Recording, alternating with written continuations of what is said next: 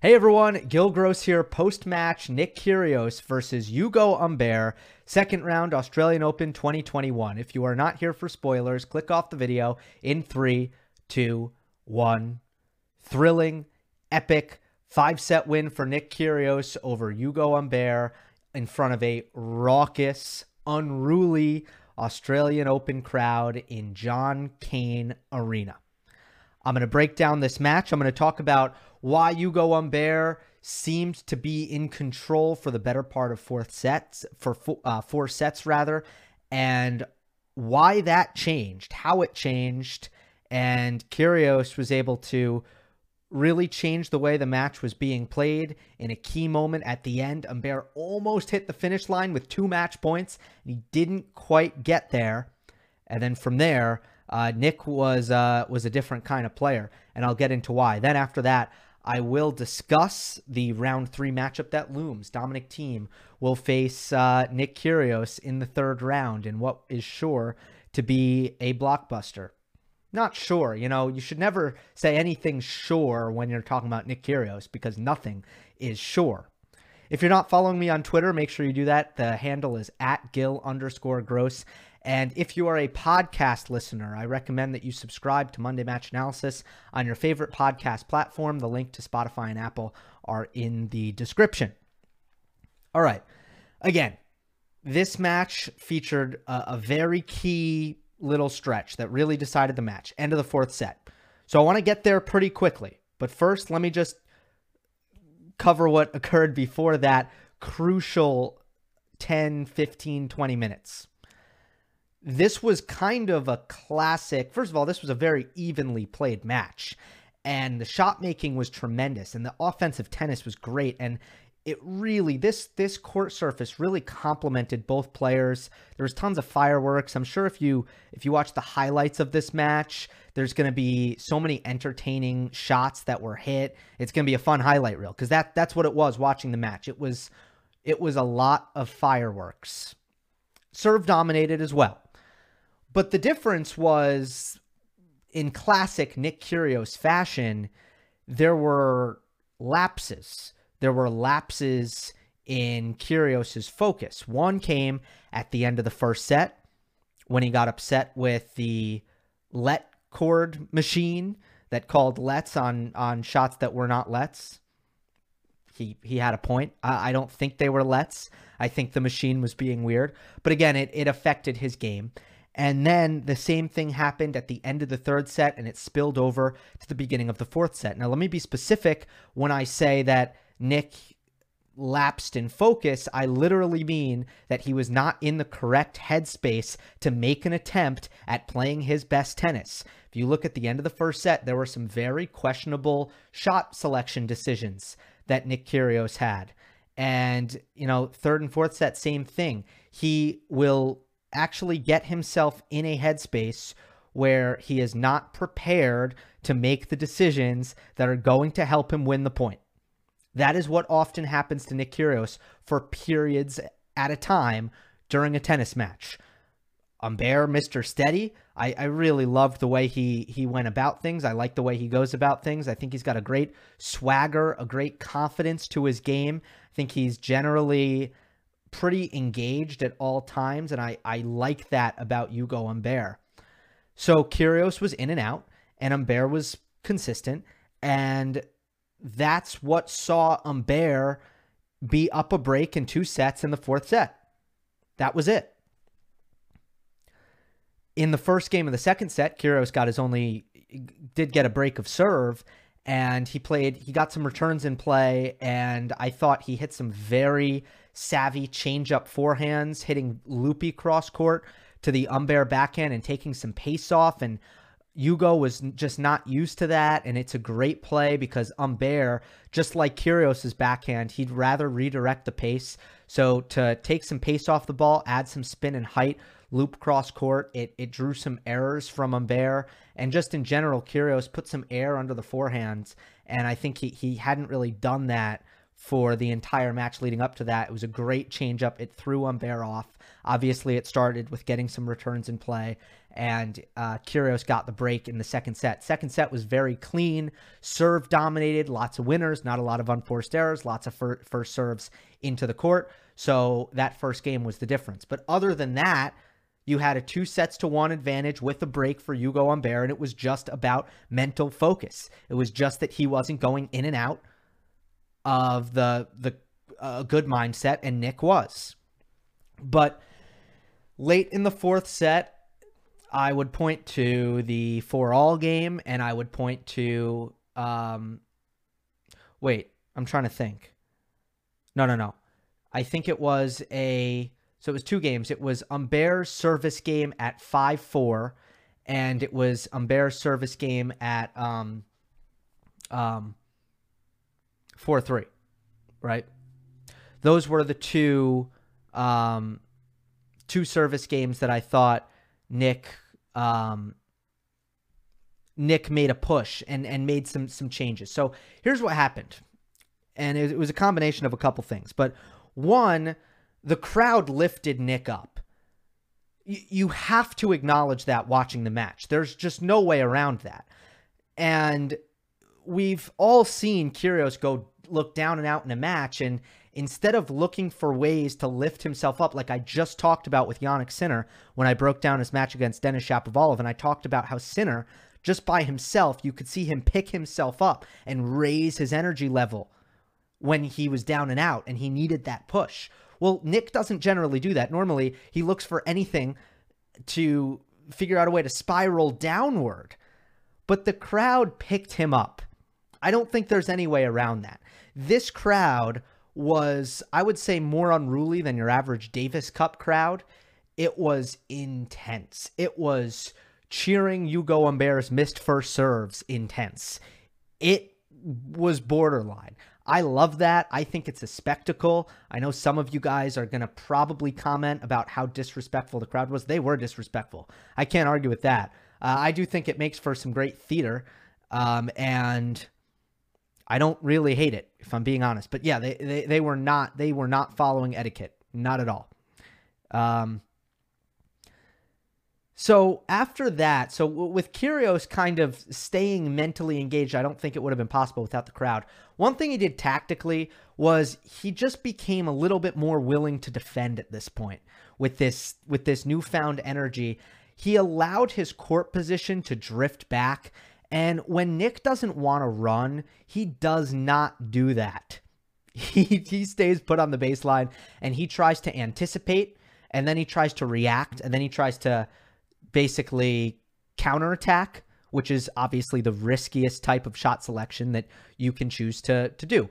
But at this point in the match, and I think he did a little bit of this at 1-all in the 1-all game as well when he broke serve in the second set.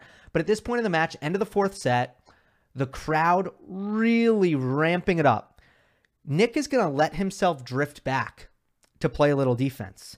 That's not getting defensive. That's not to say that if he gets something to attack, he's not attacking it. No, he is. All I'm saying is he's willing to defend. That's all I'm saying. And that means when he drops a short ball, right? Let's say he hits a return of serve and it's not of great quality. He actually lets himself drift back to play some defense. You have to do that to play good defense. If you hit a crap return and then stay on the baseline, a good opponent is going to hit a winner right past you. You're not going to have time.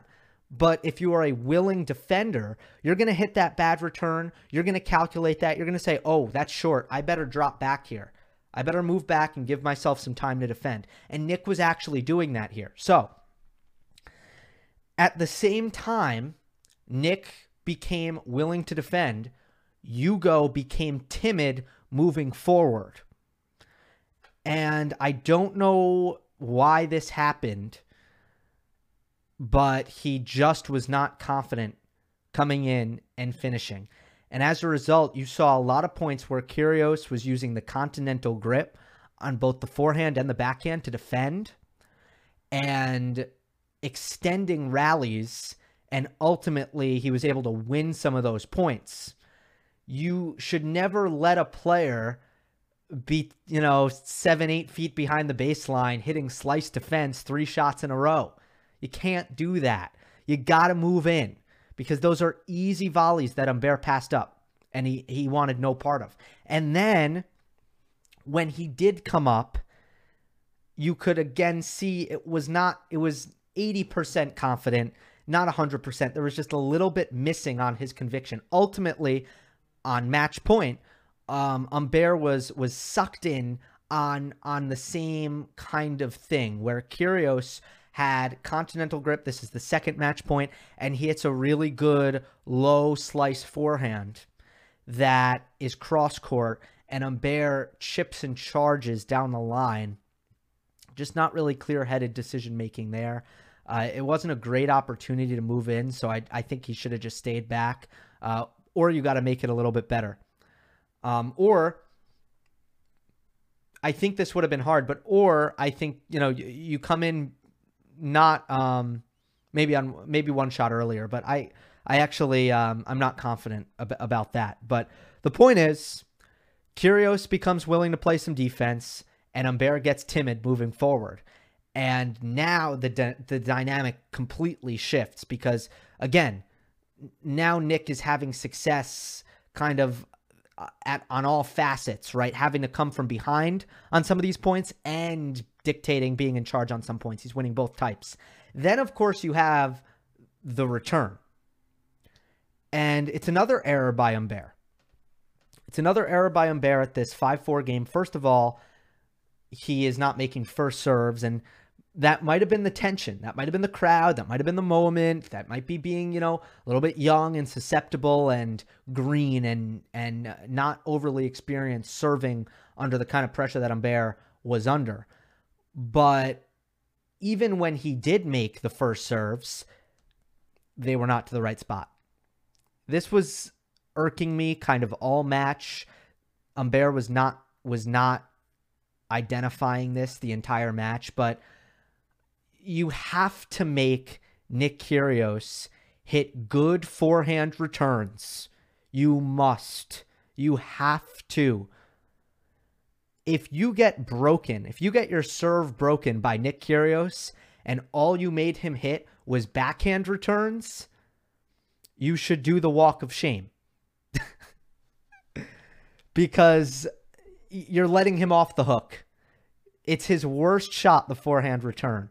It is not good. It is technically flawed. It is not effective. So not to say that Nick can never hit a good forehand return. He can. In fact, he did at 1-1 in the 5th set. He hit some good ones, 2 good ones. But when at the end of a game, when I'm looking at, okay, Kyrgios broke serve. How many backhand returns did he hit? How many forehand returns did he hit? Especially on the first serve, mostly on the first serve return. It should be equal or more forehands. If you're giving him more backhands to hit than forehands, you're doing him a favor. Flat out, straight up. And go back and watch most of the big points in the big moments in this match, and Humbert is serving to the Kyrgios backhand. And I don't know how many great backhand returns Kyrgios had to hit for Humbert to realize that that wasn't happening when he was going to the forehand. He was just kind of blind to that. And that's my biggest critique, my biggest criticism for Humbert. I thought he played great in this match. I thought he showed his stuff. I think if you watch this match and, I think you should see how good Hugo Humbert is by watching this match. Because I'm a believer in this guy. I think he's going to be really, really good. And I don't care that he lost this match. He showed his stuff. He's for real. He's legit. But strategically, he was not in the right spot here. He was not doing the right things. He just wasn't. Or at least he wasn't executing. Humbert's serve, and this is not just because he's a lefty. It's not. Believe me. Humbert's serve is great at finding the righty backhand. Okay? And that is a great skill. That's part of the reason why I made my Hail Mary low percentage tweener down the line pick of Humbert over Thiem. That's what part of the reason I did it stylistically, because if I thought the matchup happened, I knew that Thiem was going to have to hit a lot of difficult backhand returns. And again, this is true for righties too, right?